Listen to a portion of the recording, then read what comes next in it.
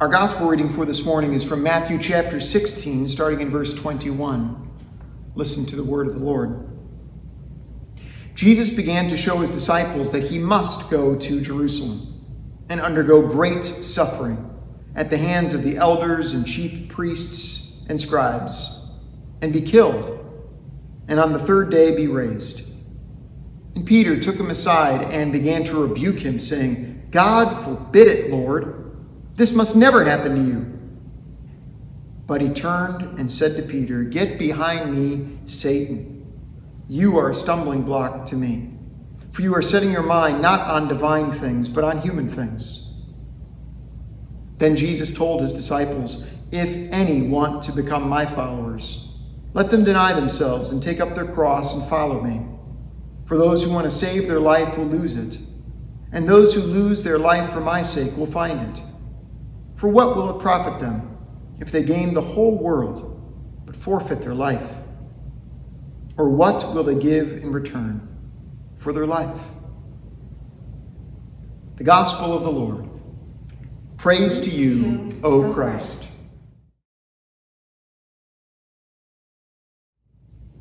This would normally be the time of year that we'd have our Rally Sunday. That time of year where families start getting back into the regular routine of church and Sunday school gets started again. And in the next week or two, our choir would resume and we begin to get back into a normal pattern of life. Well, like everything else in this year, there's no going back to normal right now. And whenever it happens, it's not going to be the way it was before. Well, what we often call Rally Sunday, black churches in the South have for many years now, they've called it Homecoming Sunday. And I love that phrase, homecoming. How many of us right now would love to experience a homecoming with the people and the places that we love? Well, this morning Moses finds himself far from home. Born the child of a Hebrew slave and raised in Pharaoh's household, Moses has never really been at home. He's always had a hybrid identity, born into an oppressed class of people, yet permitted into the ruling class. And as an adult, he identifies with his Hebrew roots. And so when he sees an Egyptian beating one of his people, he enacts vigilante justice and kills the Egyptian oppressor. But the people that he's trying to defend don't appreciate it. They say, "Who are you to be judge and jury over us?" And when Pharaoh gets wind of what Moses has done, he has to flee as a fugitive into the wilderness of Midian. And it's there, in the wilderness, when Moses is stripped of everything and everyone that he knows and loves, it's there that he begins to find his way home. He meets a priest named Jethro and marries Jethro's daughter, Zipporah. And he becomes a shepherd of his father-in-law. My, how far Moses has tumbled from the royal courts down to caring for his father-in-law's sheep. Moses has lost a lot. He's a criminal, he's a murderer, and he's an immigrant. And this is the one that God calls to deliver God's people. Now maybe we should just stop the sermon right now. If you were here in the pews, I could ask you, how many of you this morning can honestly admit that, you know what? I don't have to hide it, but I am a sinner. I bet that nearly all of you would be willing to raise your hand. But if I followed that question up and said, yep, and how many of us are criminals and immigrants? I bet those hands would be a little more hesitant to go up. We are uncomfortable numbering ourselves amongst the criminals, aren't we? And most of us don't even acknowledge our identity as immigrants. But unless we are of Native American descent. And unless we've never broken the speed limit, unless we've never taken something that doesn't belong to you, unless you've never jaywalked, then all of us are criminals. All of us are immigrants. Are we not?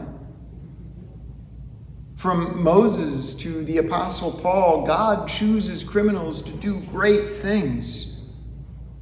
And even Jesus himself, as a child, has to cross borders in order to flee Herod's violence, and he goes to Egypt. And so as a child, Jesus can rightly be called an immigrant. And as an adult, he dies as a convicted criminal. And so if Jesus isn't ashamed to identify with immigrants and criminals, why are we so hesitant? After all, God only saves lawbreakers.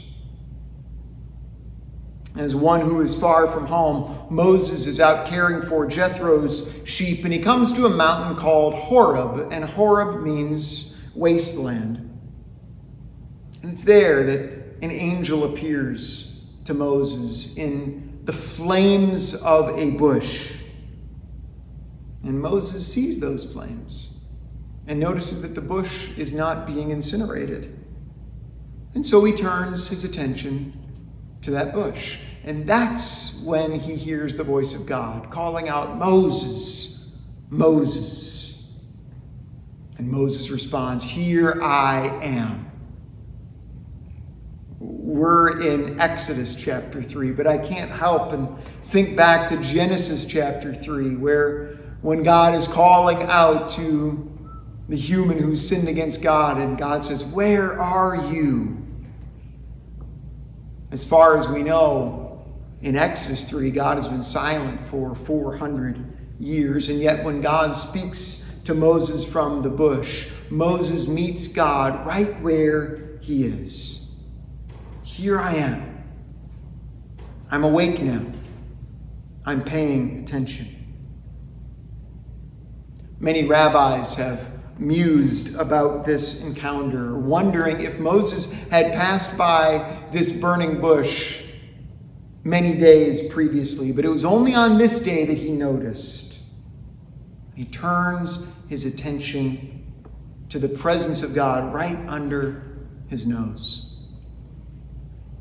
The poet Elizabeth Barrett Browning writes, "Earth's crammed with heaven, and every common bush afire with God. But only he sees it who takes off his shoes. The rest sit round and pluck blackberries." What if earth and heaven aren't far away from each other at all? What if heaven is always bursting through earth's seams? What if when we go through long periods of what seems to be God's silence while we're picking blackberries, and yet we are still surrounded by the presence of God? What if every bush is burning? But we only notice if we take off our shoes and pay attention. Moses discovers the divinity calling forth to him from the creation. God calls Moses. And Moses meets God not in a temple, not during a worship service, but right where he is. "Here I am," Moses replies. God says, "Come no closer. Remove the sandals from your feet, because the place where you are standing is holy ground." I suspect many of you are familiar with this story. And like me, you've probably assumed that Moses is instructed to remove his sandals as an act of reverence, because God is so holy and demands our respect. Theologians love to talk about how different God and humanity are, always pointing to the transcendence of a holy and other God. Yet there is another way to hear this commandment. And think about it. When are you asked to take off your shoes? Is it when you go meet with the CEO while you're trembling with fear? Or is it when you are in the presence of someone who knows you and loves you as you are? Someone with whom you can be so comfortable that you can take off your shoes, bare feet and all. What if coming into God's presence isn't about coming into the presence of someone who is so great that you must tremble in fear? What if coming into God's presence is coming into the presence of someone who loves you? What if the good news is that Moses, this immigrant criminal who is far from home, is invited by his Creator to discover his home on the ground on which he stands? What if God invites Moses and you and me to discover the presence of God right where we stand? God meets Moses where he is, and that's where God meets us as well. Not in a posture of fear and trembling, but in one of intimate connection. It's as though God is telling Moses, reconnect with the earth from which you come and to which you will return, for this is your home.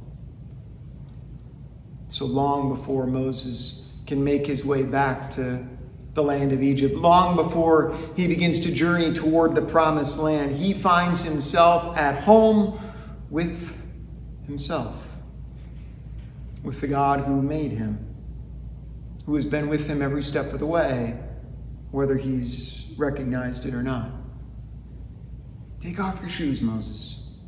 Be at home with me right where you are in this wasteland. Discover yourself where you are as the beloved of God.